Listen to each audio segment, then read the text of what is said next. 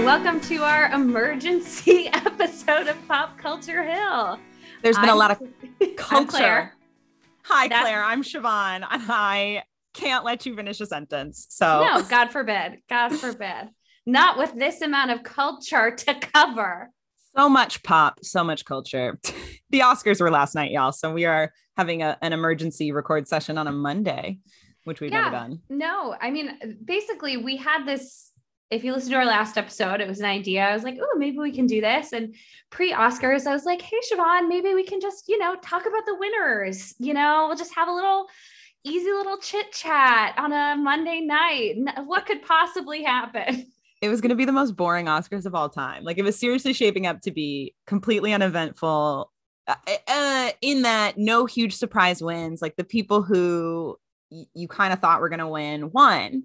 And some of those were historic and are worth celebrating and talking about, but it was going to be like, wow, not like a flashy show. And then it also was just a bad show, right? Like, I think, I really we got flashy for the wrong reasons. Yes. And I really just can't start with Will Smith. I would love for us to work our way into that. I feel good about that too. Which is just, I would love to say that this was, I just want to start by saying this was bad. Like, this was a bad show. I can't believe that they cut so much. And it was still long and boring. It was one of the longest they've had. Yeah. It's like, and the longest of the last handful of years for sure. And I kept having to remind Croy and myself that they did not actually cut shit for time. They cut shit for other shit. Yes, that's exactly what they did. We had a lot of host bits. I like that they did bring back clips. I love a clip show. I was confused by the choices of some of those clips, if I'm being completely honest with you. I was like, yes. Also, we got to talk about the fan awards that happened. Speed Force. Speed Force. The most cheer-worthy moment in the history of cinema is, of course, Flash entering the Speed Force. Thank God somebody finally fucking said it. I was watching this. I was like, what is actually happening? It was just bizarre. It was deeply bizarre. We have to talk about the In Memoriam segment. Oh my God. The In Memoriam was bad. It was really bad. They changed it in a strange way. And it took me a while to figure out that I was like, this wasn't always like this, was it? I mean, first of all, it was post slap. So I think we all were still kind of reeling, but also it was the live upbeat choir really a live choir really. Oh, we have to talk about, speaking of live, we have to talk about the live. We don't talk about Bruno. I mean, there's so okay, we got to start at the beginning, which is to say Beyonce opened the Oscars, not there. But lovely. She was also dressed as the sexiest tennis ball anyone has ever seen. Which, of all the things to be, of all the people to do it, it's got to be Beyonce. But I was like, okay, here's the thing. We Don't Talk About Bruno was not nominated for an Oscar. Right. Like, so the only reason they did it was for this contrived viral moment they were trying to make. Right. Like, but then they fudged it. Ooh, fudged it. Well, that's the point, right? Of like, it just goes to show again how weirdly produced this show was. I can't even really fault the directing or any. It just was like whoever made this exist the way that it does. Like, why shove We Don't Talk About Bruno in the middle of the show if you're trying to make it like a big deal, right? Like, you're trying to make that like your big deal number. You start the show with a nominated song by Beyonce, who of course everybody wants to see. And I understand why they did it in Compton, and I understand why, but maybe not the kickoff of the Oscars. Maybe you do We Don't Talk About Bruno and do even a funny parody. I don't know. Who knows? Who's to say? But they fudged it. Tell me why you think they fudged it. The We Don't Talk About Bruno. I thought they cut everybody's favorite lyrics. 7-foot frame, rats along his back. Where was it? Literally doing a body roll as you just speak those words out loud. I associate him with the sound of falling sand. Like, give me the ASMR. Like, why? The little dance. Why'd you take it? Yeah. I mean, I also was floored because I don't think I've ever seen Stephanie Beatrice with her hair pulled back from her face. So surprise. I was like, is that what she looks like? I mean, I just was like, it was a weird arrangement of that song. I love Meg. I was so happy to see her. Yeah. But I was like, why? Again, done more of the lyrics from the song, and yes. I would have been like, yes, Meg. She looked fantastic. I was like, gorge. Loved her on the carpet. Loved her there. But I'm like, man, this was it's a bad arrangement. It was somebody like very Disney, no shade, but Disney cruise ship energy where I'm like, guys, like, yeah. Do you feel like they were supposed to have like a couple more days rehearsal and Lynn not being there last minute kind of fucked it? I don't know. I wonder how involved he was supposed to be, because that's a fair point. If Lin-Manuel Miranda was supposed to do that song, this is a different thing, but I still don't think it solves the arrangement problem, and it doesn't solve the weird choice of lyrics and all that stuff. The reason I ask is because the whole show to me had big like high school end of year, like huge theater gala where everything goes wrong last minute, but like the show fucking must go on energy. Yes. Where it was like, maybe you could have pulled this off the way you thought it was going to be if you had given yourself truly 6 more weeks of rehearsal that you just did not have. And I don't know why I think you're completely right. And I don't know why that is. The Oscars were coming, you know, they were coming, and it really did feel multiple times people missed their like teleprompter cues, which happens, but it happens. Which was also very touching because it was often the people who are not used to presenting or so I thought that was very touching that there was just a lot of actor support going on that I did like the actor support, but I was like, can you? Yeah, it was awkward. You guys, like, my God. It did feel like we cut the rehearsal. It felt like rehearsal got cut and yeah, it's just strange, which just goes to that's not what people are watching the Oscars for, which is all of this is to say is like nobody cares about that. And the other thing I think they forgot, and I may have made this point before. So if it sounds familiar, I think they forgot who the fuck the show is for. Yes. And we really felt that in this version of the Oscars, that it does not work to cater this much to an at-home audience, because kind of what's fun about the Oscars is feeling like you're let into the club. We want the insider secrets and like the insider moments, and you can't manufacture that. You have to just film it. Yeah, there was a lot of attempts at manufacturing things through this show. Yeah. Like a lot of attempted manufactured viral moments, when really, of course, what ended up happening is the unscripted, unrehearsed thing is what went the most viral. And let's just say this had never happened, right? Let's say Will Smith stayed in his chair and none of that moment ever happened. Say Chris Rock had never said such a hateful comment.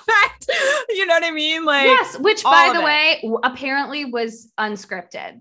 This was an improv he chose to do. He made a fucking G.I. Jane joke in the year of our Lord 2022, let alone the layers behind it. But the fact, period, any G.I. Jane joke in 2022 is like, all right, Chris Rock, you can go back to your pop culture cave at this point. But all of this is to say, what goes viral from these shows is never the things that people try to make go viral. You know, what could have gone viral is Troy Kotzer's speech, which I thought was beautiful. Oh my God. One of my favorite moments of the night. Yes. Stunning. So lovely. And so that type of thing is the thing I would sit on my couch and watch 1,000 times. You know, that is what actually will go viral in these type of shows. But it's ABC is not going to believe that. They want to have these like contrived moments, scripted virality, whatever. And it never, ever, ever, ever works. I think the Oscars, the 95th Oscars, should be entrusted to me. Okay. And I would hire a team of documentary filmmakers as my directors for the 95th Oscars, because I think that is the energy we need. Or like, bring in the team that fucking edits Real Housewives, because those folks know what we want to see. They know what we want to see as the public, you know? So just get somebody with some expertise. And it's not that I don't think that the people who run the Oscars have expertise. I just think they're wrong about the type of show that people want to see. Yeah, I think that's exactly right. I think that, you know, the Oscars used to be, our friend Andrew wrote an incredible primer on the Oscars, 21 pages that you can DM us for access to, because it is worth a read, but I would like permission before I share it out. It was I have already dropped it on my Instagram. I'm kidding. I've printed it and I've wallpapered I've also tagged Andrew's cell phone number in it so that you can text him directly when you disagree. I'm kidding. It's a bit. It's a good bit. But this was a 15-minute long ceremony that has now become this juggernaut in the industry with hundreds of millions of dollars and months of campaigning and all of this stuff. All of this is done in a very inside baseball way. That type of campaign is not shown to the casual person sitting on their couch who pops on the Oscars to see what Jessica Chastain is wearing for the night. That stuff is not shown. So when you have an entire structure designed to be inside baseball, inside the industry, and then you attempt to say, just kidding, none of it's inside, you're invited, you're viral, no one cares. It makes no sense. It makes no sense to the viewers. I also think that what they cut about the awards that they half cut, is the part where people get up from their chairs and are applauded by their colleagues and fellow industry professionals. And that's also when the viral moments happen. It's like people walking up and interacting with each other, and like Jennifer Lawrence tripping on her dress, right? Like if we cut the walk up to accept the award, you never have that moment, which was iconic, right? So you can't have it both ways.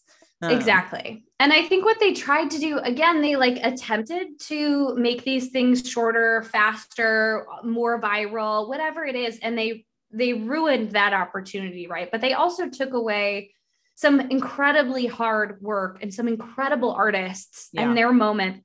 I read that, so the cut for time ones where they showed a clip of the, oh, look, best sound, here you go. Those awards, which were done pre-broadcast. Jessica Chastain went to the red carpet early and then went and sat in the theater and watched all of those awards. And I think that was an incredibly smart and classy move by her. For someone who spent a lot of her campaign talking about other people who worked on Eyes of Tammy Faye. She's been very vocal about that. And I really appreciated that. There was a great, there's just a great image of her, and I think it's Riz Ahmed from that early part. That's just very fun. And similarly, I thought a very classy move was the costume designer from Cruella thanking all of the heads of the other departments, including several who won right for Cruella in hair and makeup in the pre-broadcast part. And so I thought that was also classy. I thought it was very classy comparatively. I also hair and makeup went to Eyes of Tammy Faye, but she did thank them by they name. Were nominated. Yeah. And they were nominated in that category. It's like when Melanie Linsky won the Critics' Choice Award and thanked her nanny and everybody laughed. And she was like, no, I'm not kidding. We're thanking my nanny. We're thanking my nanny. Yeah. And that's when I see the costume designer thanking all these other heads of departments, saying, Emma Stone with no hair and makeup in my dresses means nothing. I thought it was beautiful. And it bums me out that the whole audience didn't get to see those, A, and B, that even the viewing audience felt shortchanged in these moments. Again, to get Amy Schumer coming from the ceiling in a Spider-Man costume, making a joke about calling the cops on Black people in the first 5 minutes of the show. I was like, it was tough. This I don't need. This I don't need. And I don't need these extended bits. The extended bits, man, is not why anybody watches the Oscars. That is not, they think those are the things that are going to go viral. And again, as we very clearly see, didn't work. Woody Harrelson got distracted doing his own bit.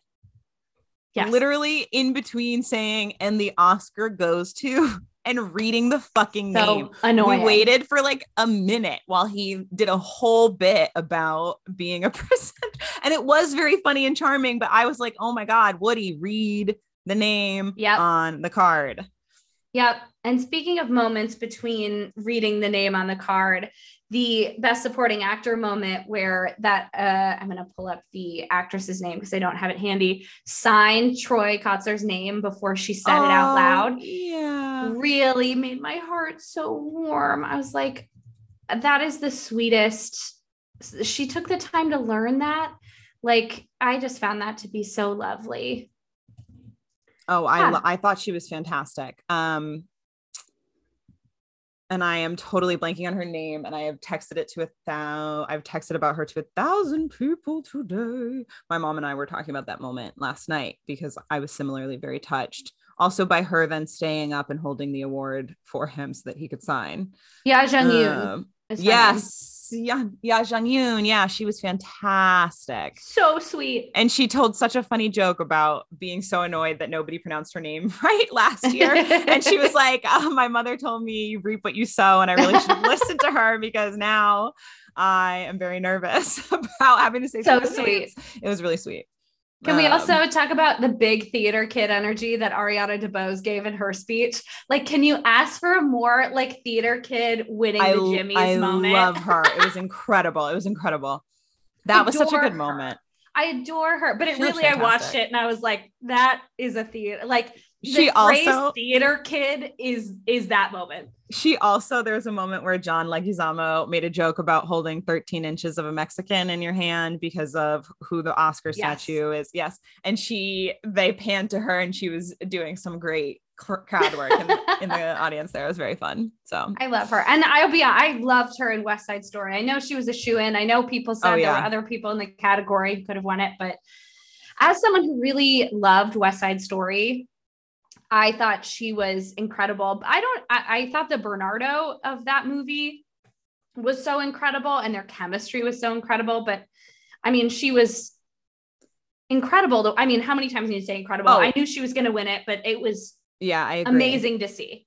She was a revelation to me in that I was not familiar with her work before seeing West Side Story. Mm-hmm. And I had not really watched any promos for it because I knew I was going to watch it. Yeah.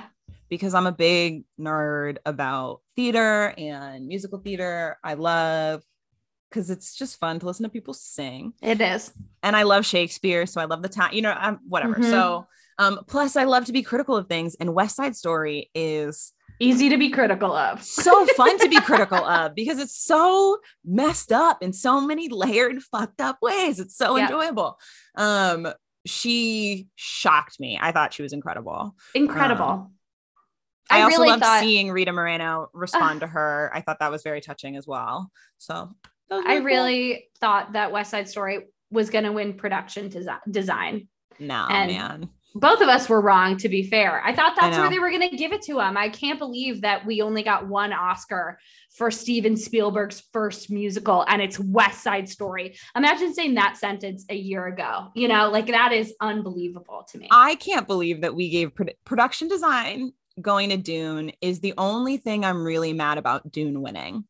Like it was sand and shipping containers. I don't know why that one against. I'm sorry. I know that's very, very I don't care. But the just the intricate sets in Nightmare Alley, which was kind of a messy movie to me that I don't know, take it or leave it, man, that movie. But the production design of that movie was so cohesive, was so aesthetically pleasing and atmospheric and really, really put you in the world of the movie. It's also, that's the only thing that I thought The Tragedy of Macbeth should win because I hated that. But I did think it was gorgeous. Yeah. It's interesting. The Dune win on this, I find to be very interesting for the reasons that you said, but also it just goes to show how out of touch the Oscars are, that they spent this entire show, trying to show, basically wrote an excuse to attempt to give Spider-Man a fan favorite Oscar because they knew that people didn't watch these movies. That Dune, which was, I think, the most commercially viable of any of the movies that nominees that people saw, that people had opinions on, like it or not, that movie swept all of those untelevised Oscars and also had probably the most star power of any of these casts. I think just goes to show how absolutely wrong the Academy production team was on this. It just goes to show again, look what you did. And I was really struck by, I found it very touching. Every single person who won for Dune said something really heartfelt about the director. Was like, Danny, this is for you. I am so grateful for this opportunity to work on this masterpiece of a film. It tells you so much about how collaborative a process filmmaking is. And it's really how special and powerful that his crew felt that way working on his movie. And how mad they all were he wasn't nominated for Best Director. That's the other thing, that Dune can go win this movie. Editing, okay, we're looking at it. Visual effects, cinematography, film editing, score, sound, production design. No Best Director, none. Not on one. It makes no sense at all to me. You cannot award that movie every single one of those categories and not nominate the director. That just is, as somebody who didn't see Dune, has no desire to see Dune, I don't give a fuck. It's fine. I find that to be absolutely shocking. I like Dune. I don't disagree with the hate it gets. It was long and not a ton happens. And I can't wait to see the second part where it seems like the real shit goes down. And there's so much. What my real issue with Dune. Wow, I'm actually talking myself out of this take. I actually don't like Dune. I'm sorry. I can't believe this is happening. I just remembered that my issue with Dune is that the world building is bad because they plonk you in the middle of this world. And then the thing they don't explain to you is the thing that you want them to explain to you, which is how does the magic work and what is it? Yeah. And they don't give you any of it. And I found that infuriating. And I'm just certain it's not how the book is written. There's no possible way that this is how the book goes. So I was talking about the book with somebody recently, and it is not how the book goes. Yeah. It's fuck you, give me the magic building. How does the magic work? So that was very frustrating. I'll stop cursing at people. Your kitchen after work, Siobhan, is this is Monday night after hours. We got to talk about Coda. We do got to talk about Coda. Did you watch Coda? I watched Coda, and I only watched probably the first 3/4 of it because the last quarter I couldn't see through my own tears, I would guess, but we can say I watched it. I watched the whole thing. Do you think it was that movie? Do you think it was the best picture of the year? No. I think that's the general consensus. Yeah, I felt similarly. It was beautiful. I loved it. I love Marlee Matlin forever. I will put Marlee Matlin in anything, doing anything at any moment in any time because I love her so much.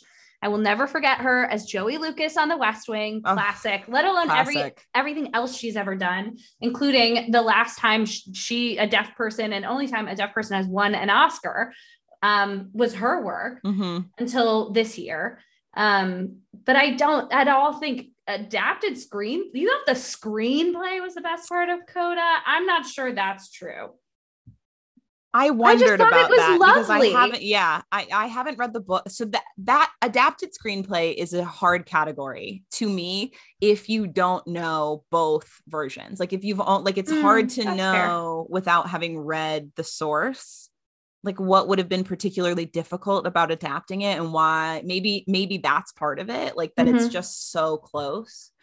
But I don't know. I mean, I'm looking at the other stuff in there and I'm like, I don't know. I didn't see these movies, so I don't want to speak too much about what could have or should have won. All I can say is, having seen Coda, that was not the best picture of the year. Did I love it? Yes, I thought it warmed my heart. But of all the movies on this list, It would not be my top. I think I saw what was nominated for Best Picture. I think I saw almost everything in Best Picture was Coda, which won, mm-hmm. Belfast, mm-hmm. Don't Look Up, Drive My Car, Dune, King Richard, Licorice Pizza, Nightmare Alley, Power of the Dog, and West Side Story. Okay, I only didn't see Belfast. I can't believe of all the movies you haven't seen Belfast. It's the only one I didn't get for free, baby. What can I say? That'll do it. I did not see Belfast. It's on my list. But the other thing is, I know Belfast is a good movie, so I wasn't worried about seeing it before the Oscars. Yeah. Everything else, I was like, I have to see it before the Oscars. As somebody who watched Belfast, I thought it was lovely, kind of like Coda to me. I was like, great movie. No, I'm next year, never going to think about it. Drive My Car was hands down the best film that I have seen this year, except for the film that was not nominated for anything, which is Passing. And those two films might be tied for actual best film. And when I say that, I mean, what is a story that, and interestingly enough, best adapted screenplay. Yeah, true. And best director and best cinematography. I would tie them for those 4 categories. They both use film to tell the story in a way that I don't think a lot of the other best picture nominees do. Like, could not be told, and it like couldn't do it in a TV show, couldn't do it as a limited, like, this was a fucking feature film for a reason. Just like a beautiful use of the medium, beautiful use of cinematography, visual foreshadowing, both completely wrecked me. Just like shocking to me that they were not nominated, that Passing was not nominated at all, and that Drive My Car did not win for anything else. Wild. Except for best international. Yeah. But yeah, I mean, I think unfortunately a lot of the Coda vote was I think there's a lot of vote splitting with some of these, especially this best picture category. I mean, this is the issue with the ranked choice voting. Mm-hmm. But my thing more is that, like, I think there are a lot of people who felt really good about themselves for voting for a movie about and starring deaf people. Like, I think that unfortunately there is a lot of that in like liberal communities or whatever you want to call it. There's a lot of self-congratulation. The number of times I heard the representation in Coda was so fierce. On the red carpet, I was like, oh man, tough, because I loved that movie, and I thought it was such a universal movie about family told through a very specific lens, right? Which is a child of deaf adults. Coda, the music thing, I loved it. I loved the actors. I thought the performances were amazing. I thought their use of sign language, the way they told that story through sound, I really thought it was lovely. Oh, me too. I think there's a lot of self-congratulation by liberals. Well, even just what you're describing, right? Like, the representation was, what'd you say? Was like fierce. Like, truly fierce. It was like, it's a movie full of white people where 3 of the roles are played by deaf actors. Like, that's not actually like a huge percentage of the cast even. I mean, yeah. Written by the adapted screenplay is written by Sean, who I don't know what her connection to the deaf community was, but I know that she isn't herself. And I guess I shouldn't speak. A Coda. Yeah. I mean, Coda? I'm not sure. I don't want to speak too much about this because now I'm kind of talking out of my ass. But I do think that there was a lot of back padding for that, just from what I saw on the red carpet. And that is a bummer because that movie deserves to stand on its own merits, which is one that is really fucking good. It's a great movie and should be allowed to stand for that. But I think that when I'm looking at the rest of this, like I said this before about Eyes of Tammy Faye, I was going to be mad if she won for it, if Jessica Chastain won, and she did. I will say you weren't mad because she's a class act. So you were like, exactly. great to have a moment in the sun. I was not mad at Jessica Chastain winning an Oscar. I was mad at her winning for this. Yeah. Because it was not worth an Oscar in my mind. I think Andrew has a really great point. He has this theory that all Oscars should be 3 years out, that you should. I agree with this. And this was going to be a hill of mine at one point, and then I couldn't figure out like how to construct it in our format. So I'm very glad. Would be that all of the 2022 movies we'd actually vote on and do in 2025. Because when you look back at like recent winners or what, you look back at these things going, Shape of Water beat Get Out. Like that's what we're saying. Like in now feels absolutely unhinged behavior.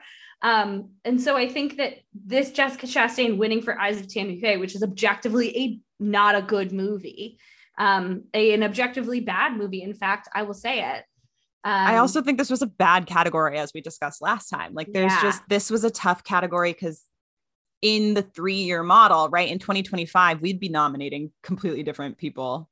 Yeah. I also just think in general, this was not a great movie year. Like when we talk about all of these things and I'm looking at this list, I don't think this was a great year for movies. I think that there were some great movies that came out, but when we talk about like, this has been a weird kind of in COVID, post-COVID, like a lot of these movies have either been sitting in limbo, waiting to release at a specific time, or had to film in COVID, which had its own restrictions and things like that. And I think it left us with a year full of stuff. I was not called to see a lot of this. I was going to say, I also think this is a year where the split between highbrow, lowbrow is really stark. Like a lot of what people watched and liked and talked about on the internet is kind of dismissed out of hand by the Academy as not cinema, right? Like Free Guy was only nominated for one thing, and it could have been nominated for best screenplay. I'll say it. It's very funny. I loved it. Should have won arguably for visual effects. Those visual effects blew my mind. I love that. Anyways, or Black Widow, right? Or Spider-Man, right? These movies that are considered like kind of lowbrow, or even can't like be awarded in this way. Yeah. Animation is cinema. And the fact that we keep relegating a lot of, I don't know if you ever saw The Mitchells versus the Machines. Oh yeah. I loved The Mitchells versus the Machines. Loved that movie. And I think a lot of times these types of movies, these, the Marvels of it all, the animation of it all, the comedies, all this stuff, the Tick, Tick, Boom wasn't nominated, which bummed me. I thought Tick, Tick, Boom should have been nominated for more stuff than Andrew Garfield's performance. Andrew Garfield was unreal in that movie, and it should have been nominated for more. Good. Yeah, Lin-Manuel Miranda should have been nominated for Best Director, because I don't know how the hell you take a man who's never sung ever in his life, and then you get him to do that in a movie. It should be illegal. Exactly. And so I think that there's the history here, right, of these types of movies not kind of breaking the threshold. And I think you're exactly right that the highbrow versus lowbrow, quote unquote, gap does feel very stark, especially this year. Yeah. And I think, I can look at all these things and say, Jane Campion winning, Power of the Dog, whatever, go for it. Okay.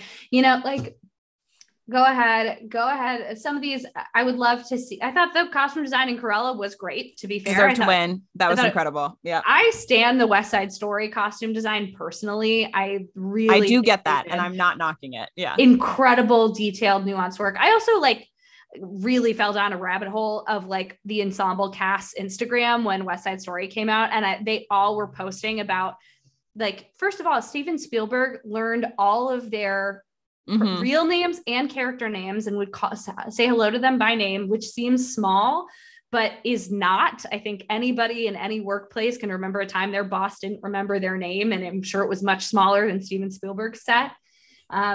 And also your boss probably wasn't Steven Spielberg. Tragically. You combine that with what the attention to detail that entire production team did, from Tony Kushner and on through the entire production team. I thought the costume design in particular, people really, all of the ensemble members were just absolutely floored by the specificity and the work that they did. I mean, Anita's yellow dress alone, what they did for that, I think was an incredible, that America number it's gorgeous. Mm-hmm. But I thought Cruella was fun. I mean, those costumes are great. It's Cruella. She's a fashion designer. Of course, they're going to be a trip. And so a lot of these I felt kind of like meh on, again, which is I was not called to see a lot of them. It's also so interesting because what you're bringing up for me is like, why, like, what do you want to see awarded, right? Why do you want to celebrate something? So for me, mm-hmm.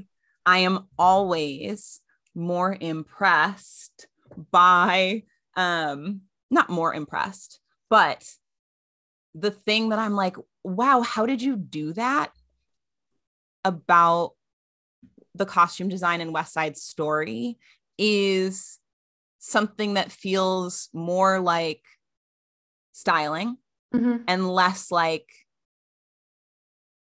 creating a world that only makes sense because of the clothing that people have on in this world. Like the costumes in Cruella make the characters make sense in a way that watching West Side Story makes me feel like I'm watching a world of people who really know how to dress themselves from their own closet, which is its own feat. True. And like is incomprehensibly difficult to do. Mm-hmm. And it's why it's silly that we have to give only one award at all, yeah. right? Because really what I'm describing is like, those are two different reasons to give the same award to two different movies. Mm-hmm. And it just depends, like whichever one is the thing that makes you go, ooh, that's cool, is going to be the thing that you're like, I'm glad that won, right? That like, that's just my personal interest. I find that fun when I watch a movie. I agree. I disagree with you about the categorization of West Side Story costumes for me, but again, I did a real friggin' deep dive. I was going to say, ensemble this is also, and one of the things that I was most struck by when watching West Side Story was thinking about how they changed some pretty well-known costuming choices mm-hmm. that kind of like always get done with a musical like West Side Story that gets done over and over and over again. So I was interested in that stuff. But I definitely have not done the deep dive. I highly recommend it. They're very charming. All of those ensemble members, also mm-hmm. just so many hot people. And as we both know, we love hot people. I respect hot people. I love hot people forever. So this is kind of, we've talked about a lot of these, and I think we would be unfortunately remiss not to talk about Will Smith smacking Chris Rock on stage, which you and I have been texting a little bit about today. And I know both of us have been at least lurkers in the online chatter about it. And I would love if you kicked this off. Like, what do you want to say about this? Okay. This is, I'm going to stop trying to, I'm going to try to stop shaking my little desk with all the drawers that jingle. So we get some crisp audio here. I think I have to start with, just acknowledging that this is the worst kind of conversation to have on the internet. Yes. Or on a podcast, because, well, a podcast is a better format, to be honest, just because it requires nuance, and it requires us to hold multiple things in our brains simultaneously without seeing any of them as contradictory or mutually mm-hmm. exclusive. And I think that is something that is very, very hard to do. And I also think that it is really important that, like, I'm not going to try to convince anybody to see it my way in this conversation. Yeah. Like, this is a conversation that has to do with the way you are emotionally reacting to a pretty fucked up situation, however you want to slice the cake. Yep. And I have been trying to not use the truth or what I see as true as like a bludgeon, mm-hmm. For my own sake. So I'm going to lean into that. I've seen a lot on the internet today about how white people can't have an opinion about this or shouldn't be talking about this. And I also want to give my 2 cents there, because I have liked a lot of those things, because I think it's the quickest way to kind of sum up my actual perspective, which is that anybody is of course capable and does have an opinion about just about anything. Anything. Yes. And And also, I think what those comments get at for me is that there is a layer here that is about walking through life every day, all of the time, as a Black woman and as a Black man, and the amount of shit that piles up on you because of that identity. And that, like, that is the whole conversation. That's everything to me. And I think if you don't know what that is, you might know a little bit about what that's like from other parts of your life. But this is like really specifically about race and gender. And ability and ability. Yes. And the intersection of those three things. Because and so if you don't have all of that context from your own lived experience, it's possible that you don't understand what it felt like, or what it might feel like, or what people are trying to describe, what Black people are trying to describe about like what we're seeing in this situation, which is not the same thing, because Black people are not a monolith, and we all have different nuanced opinions and feelings. And then I'll say that, like, I don't think physical violence is the move. I'm not into it, and I rarely support it. And also, I think it is unfair and anti-Black, to be honest, and to act as if Will Smith was an aggressive instigator who violently struck Chris Rock out of nowhere, because it is true that Chris Rock made a joke, which I'm going to put in quotations, made a comment that was ableist and offensive, and built on years of misogynoir and pointed attacks at Jada Pinkett Smith specifically. So Will Smith, I feel like, lost his fucking goddamn mind, to be honest, in a way that is highly relatable as a person with a short fuse. So I don't think he should have hit Chris Rock in the face, but I do feel in my body why he did, in a way that makes it impossible for me to just want to condemn him. And also, this is a space in which we've seen a lot of wild things go down over the years, and where people have not had their Oscars revoked. So that feels like the silliest of all outcomes to me. But as a person, the big theater kid energy, Claire Reinhardt, to bring that back, like, as a person who has been in a space that suddenly felt physically unsafe, I also think that they probably should have asked him to leave, because he did physically assault somebody. That's my 2 cents. That's like 18 cents. You're welcome. That's more than 18 cents. I'll give you that. I mean, it's hard. I think what you mentioned at the top, which is that this is a nuanced conversation, is one that I keep coming back to. That this is, like, unfortunately, in the age of the internet and the age of hot takes and of 140 characters and 24-hour news cycle cry-ons and all of this, we just live in a society in which particularly people who are chronically online, or who have made some sort of part of their life or living their online persona, which can tap anyone from Glennon Doyle to a doctor who tweets about COVID, to a journalist, to an actor, to all these people, right? To Judd Apatow, who tweeted something stupid. And so, like, I think in this culture, you are supposed to have the hottest, freshest, fastest take.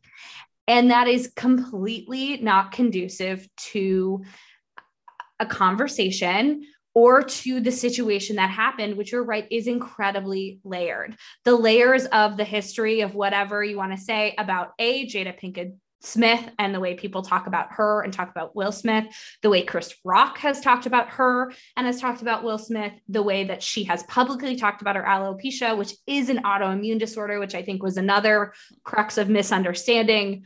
I've seen some bad takes on the internet about people being like, why is hair loss a disability? And I'm like, okay, we can't start there. Because she has very clearly talked about alopecia. The layers of what we've seen in the media about Will Smith and Jada Pinkett Smith's relationship over the last year and the way they've tried to talk about it.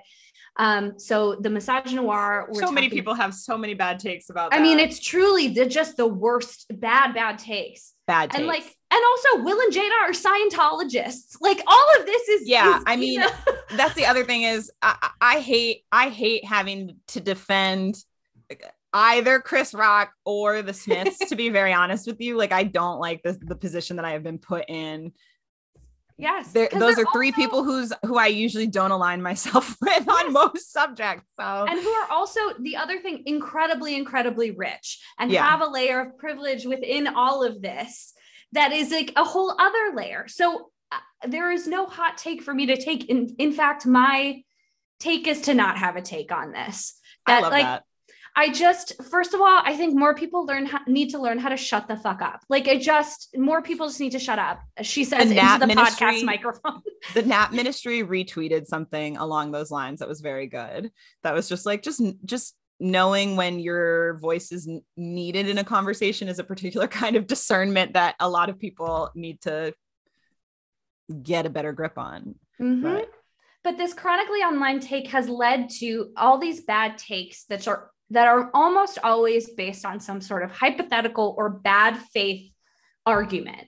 Like I saw a great tweet from Django Gold that said, just imagine how this all would have gone down if Chris Rock was a white man and if Will Smith was a Chinese man. And if instead of slapping him, he shot him with a laser tag gun. And instead of the Oscars, this had happened at a laser tag facility. It's like, that has been every argument, right? Like, imagine if that was Betty White or Bob Saget. Imagine if that was Amy Schumer. Imagine if da-da-da. And I'm like, those things didn't happen. And I could play a hypothetical game all day about any of this, and no one should do that because it's not conducive to anything. So what I will say is I do believe that I was talking about this earlier with Hank, where he was like, I think the Academy has to do something. And this is part of a longer thing, right? That a conversation that Hank and I had. So I don't want to be reductive about Hank's perspective, but this sparked this thing with me where I was thinking about this idea that I don't think the Academy has to be some sort of, they're not a union.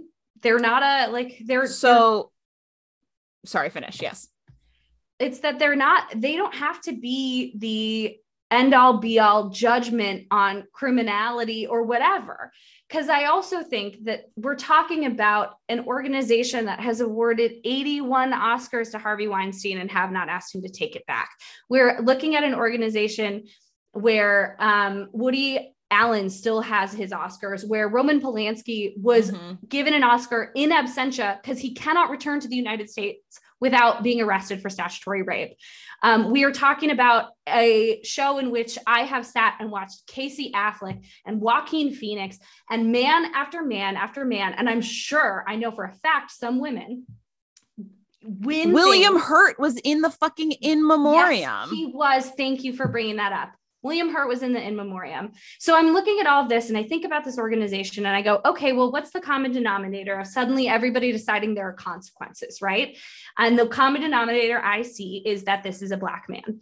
And so I think that this is the thing that I stand by where I go, I don't know that the Academy has to be a punisher. I don't know that they have to pass a judgment on this because I think there's a lot to pass judgment on. I also don't know what the answer is. I'm not sure that they can, do nothing. I'm not sure that there can't be consequences, but I do think that when I look at Harvey Weinstein's 81 Oscars, it makes me sick to my stomach. Yeah. So this is what I was going to say. This is the complication for me, is that because I agree with you. And also I think that the Oscars telecast is a union house. I think that's a union production. Okay.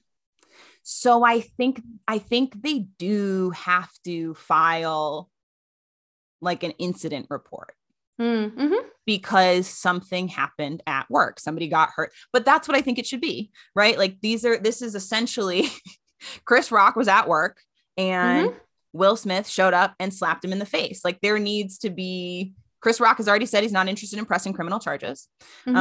So whatever the workplace consequences of an employee being slapped in the face, or not an employee, a contractor, right? An independent contractor, essentially, it being slapped in the face are, like, that needs to happen. I'm not, and by needs to, I mean, I logically understand that would be what happens.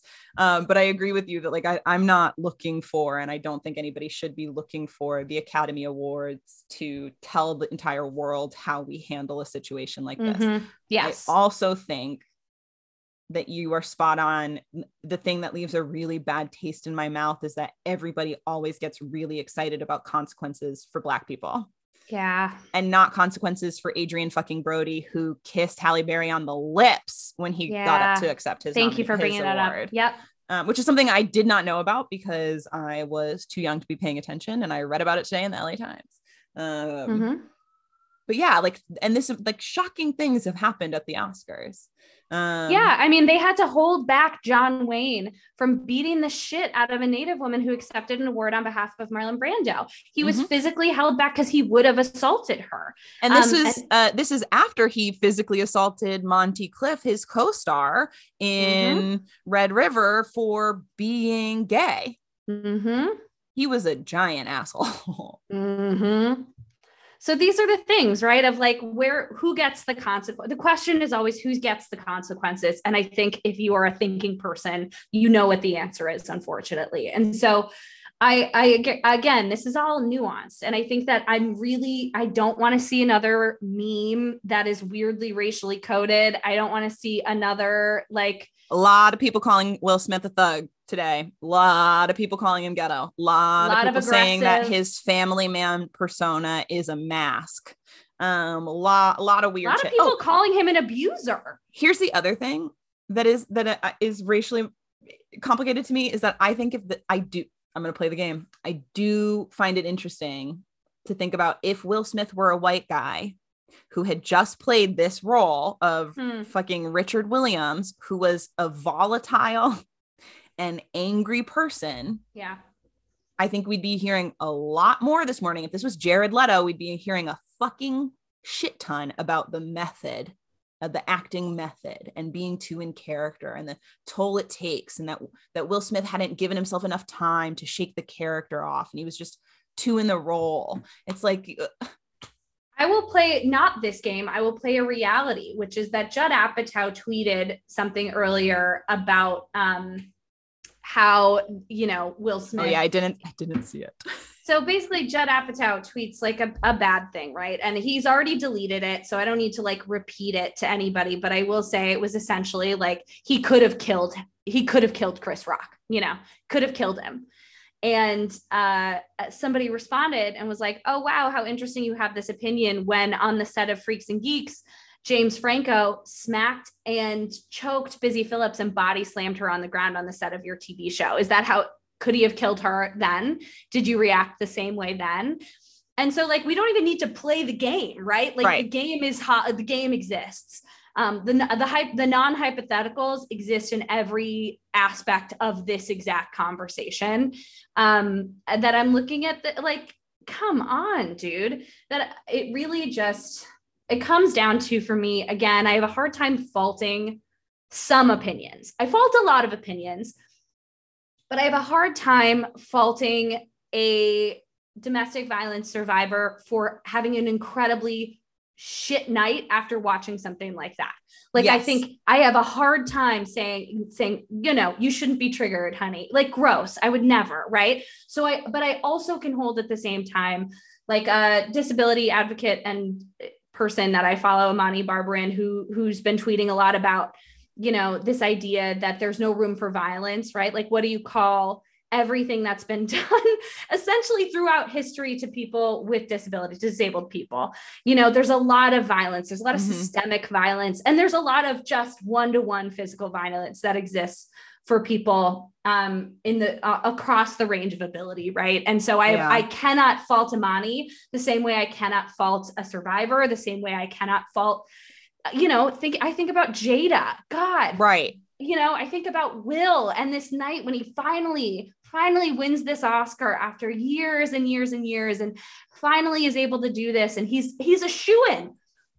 He's gonna win it. And we get this. And Chris Rock got fucking smacked in the face at work. You know, he did not go to work to get smacked in the face. I have whatever opinions I want to, but I can look at all those things and go, I mean, that's not what Chris Rock signed up for when he went to work that day. Right. And I think there's a layer. So then I saw something I saw a friend post this very smart thing on Facebook about how we also have a history in our society of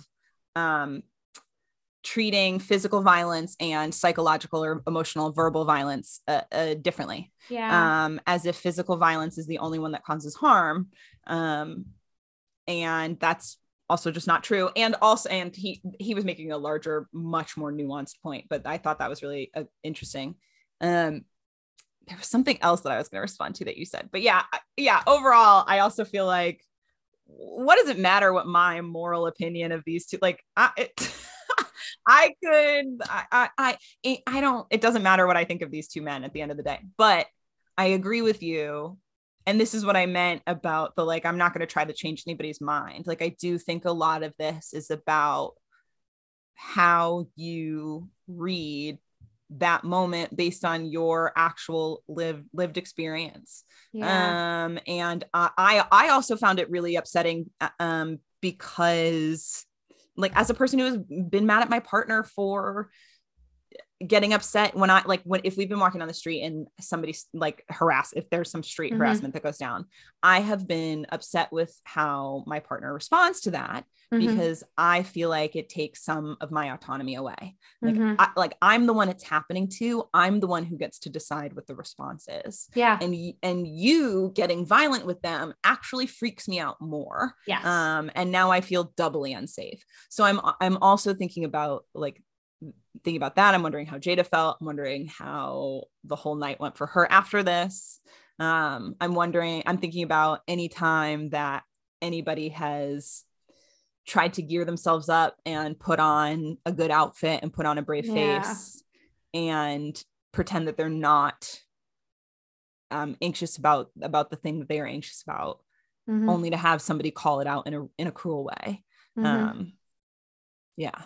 Yeah. I mean, it's just, again, there are 1,000 layers to this. And I think the issue is I'm not sure there is a right answer that's involved in any of this that doesn't harm someone. And I think that type of conversation is not what is built for our internet right now. And it's not what's built for most conversations. And I don't even think that we're doing a perfect job of it. Right. Like, there's just, no, I don't even know if this makes a lot of sense. Who knows? I mean, you make sense to me, but I could be a fucking Muppet for all I know, like, there's just no. And so we're looking at this and the whole thing at the end of the day, I think just really makes me sad that like, I hate that people are villainizing Will Smith, who has spent decades of his career really trying to be, the biggest movie star in the world and has been successful. And has been on kind of a vulnerability tour the last couple of years. He wrote a book, all those jokes, like a man will punch somebody in the face at work or at the Oscars before going to therapy. Bitch, Will Smith has been to therapy. He's been to a lot of therapy and he needs to go back though, because that speech freaked me out. Oh, because that's the other thing we haven't even talked about is the speech was bad. Man. The speech was bad. And that part raised abuse red flags to me. Like, the speech was creepy. My behavior is justified because I am a protector and I am a vessel of love. And so anything that you see from me that you don't read as being an act of love is just you not understand. I was like, wow. Yeah, that was a very fast PR. How can we make this? And it was make it about your family. And how true, if he even wrote those words, I can't tell you how much he believes them. I can't tell you. He said them at the end of the day. And he said them 20 minutes after we watched him commit a physical act of violence against somebody, like that. You cannot not connect them. You have to connect them. I could just say that you have to connect them. Big Thanos energy. That's what I'll say. Big Thanos energy. That's the tweet. There you go. That's your take. Yeah, that's my take. That's your viral Twitter. That's your viral Twitter.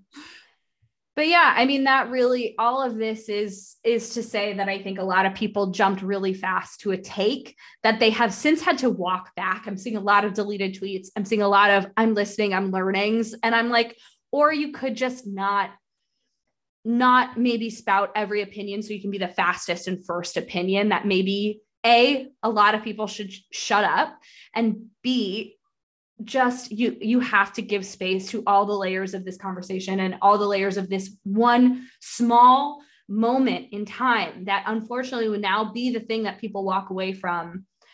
Poor Questlove winning an Oscar and giving it a beautiful speech and crying. And I couldn't tell if he was crying because of what he was saying about his father and his family, or if he was feeling like shaken up about what had just happened. I'm assuming it's a combination. What a shocking thing.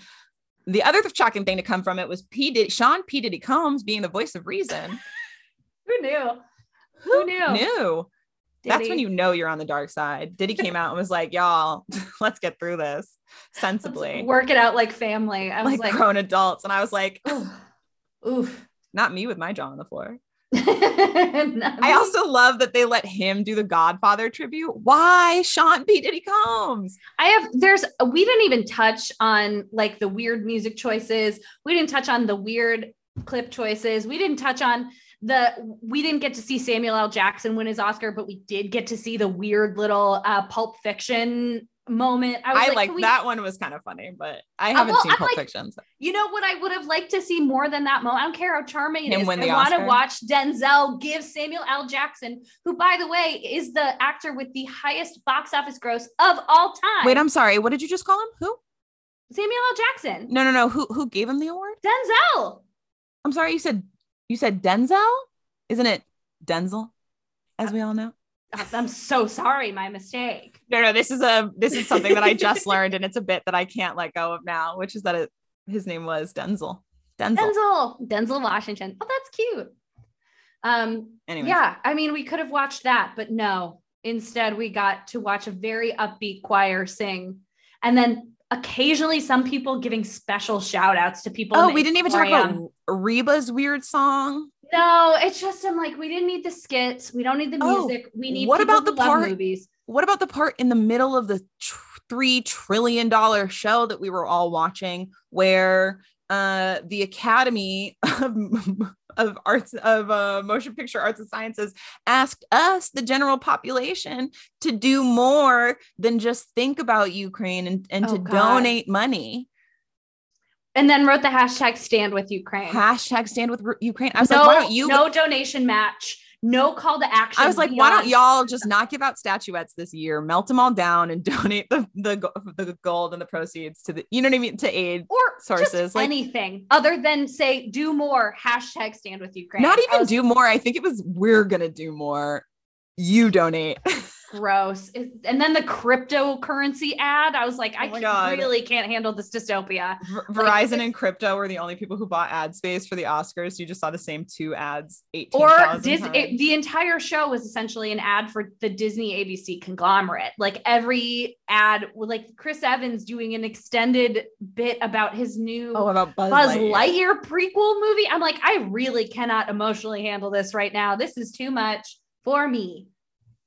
So yeah, I thought the show was bad. And I am sad that this is what we have to walk away from, is this the inability for most people to be able to have a nuanced conversation about a really fucking bad thing that we all watched on TV last night. Here's my I need to know some final thoughts from you. I need to know if there's anything that you feel good about. I felt great about Jessica Chastain's whole energy the whole night. She looked beautiful. She was there. She was present. She was lovely. I felt good about Troy Kotzer's win. Mm-hmm. And his speech. I felt good about I think Regina Hall should be in Everything Forever. Did I think she was given the best material? But I thought she was the best one of the three. I thought she did a great job. I love her. Yeah. I love her so much. She's fun. She's fun for me. I had 2 family members at the Oscars, so I liked all the behind the scenes selfies I got to see. They looked great. And yeah, so that, I mean, a lot of it was fine. It's just, that's not what we're going to talk about. What about you? What were your good takeaways? Yeah, I loved the number of times that the Gloucester fishing community was mentioned by the people from Coda. That was great. Very, very, very happy about Drive My Car winning best international feature. Very happy about Riz Ahmed winning for The Long Goodbye, which was incredible. I want to say one thing, did not love the energy of them playing off the director of Drive My Car. No. Okay. Yeah. We're supposed to be doing a positive thing right now, but I have to say no. I had a great conversation during the Oscars with a friend who pointed out that there was something strange going on where they had planned really, really well for Coda and for all of the deaf actors. There were sign language interpreters. They did not play music over anybody. They gave them kind of like as long as they needed to talk and to sign. And then just for like anybody who doesn't speak English as a first language, anytime they paused to collect their thoughts, they were just like, you're done with your speech, off the stage you go, including the director for the best international feature winner. That is an incredibly fair point. Thank you for bringing that up. It's like a very interesting moment of like, what are we doing? You just proved 5 minutes ago that you could do this. So could we just do it then? Yeah. Yeah. So those are positives. But yes, so positives. I mean, just so thrilled at how well my ballot went. How many did you get right? Almost all of them. I only didn't get. Wow, I voted my conscience for short film, animated, and short film documentary, and I was wrong about both of those. And then I was also wrong about best production design, which I thought was going to go to Nightmare Alley, and instead it went to Dune. And then I was wrong about best film editing, which I knew I was going to be wrong about, but I really wanted to be Don't Look Up. That was one where I felt like they could go here. That movie was edited in a wild way, like you could give it to them. Yeah, I think I calculated 16 out of 23 is what I got. Thank you. Wait, that's yours. That's mine. Yep. I did not count. I did not count. But it's 23 minus 4, so like 19. Great. Yep. Oh, and I didn't get best score because I thought it was going to be Encanto because I just wanted it to be. Hans Zimmer had to win it. I know. He invented instruments for this movie, but there were some that I was like, I cannot make myself click the thing that I know is going to win. I just want to pick the thing that I want. Yeah, I did that too. I know. I probably would have gotten more if I had been like, yeah, it's going to be fucking Jessica Chastain. Don't pick Penelope Cruz, Claire, but I know. That's why I did 2 ballots. I did one that was like, this is what I want versus this is what I think will happen. Yep. So there it is. That's our Oscar episode. Wow. Whoop, whoop. Well, looking ahead, I can tell you that we do have the Met Gala coming up on the first Monday in May. Do you know anything about it this year? I don't even know the theme this year. I've been saving it. Do you want to know what it is? Okay. Tell me, so live on the pod. We have got the theme. Let's see here. Oh, hold on. I got it wrong. Now, here we go. All right. Well, first of all, I want to tell you co-chairs. We are looking at, I also think earlier I maybe said Regina King when I met Regina Hall. I think you said Regina Hall. Okay, cool. Cause I just saw Regina King's name and I was like, oh my God, did I do that? Well, anyways, I know these cause she is one of the hosts of this. So we are looking at, oh my God, what is the theme? I did also do that when I said Woody Harrelson. I was like, was it Woody Harrelson? This is a problem having a podcast is you're expected to be right about stuff. And I just am like, I'm not right fairly often. More than not being right, I don't pay a lot of attention to what comes out of my mouth. And so sometimes I'm just like being careless with my words.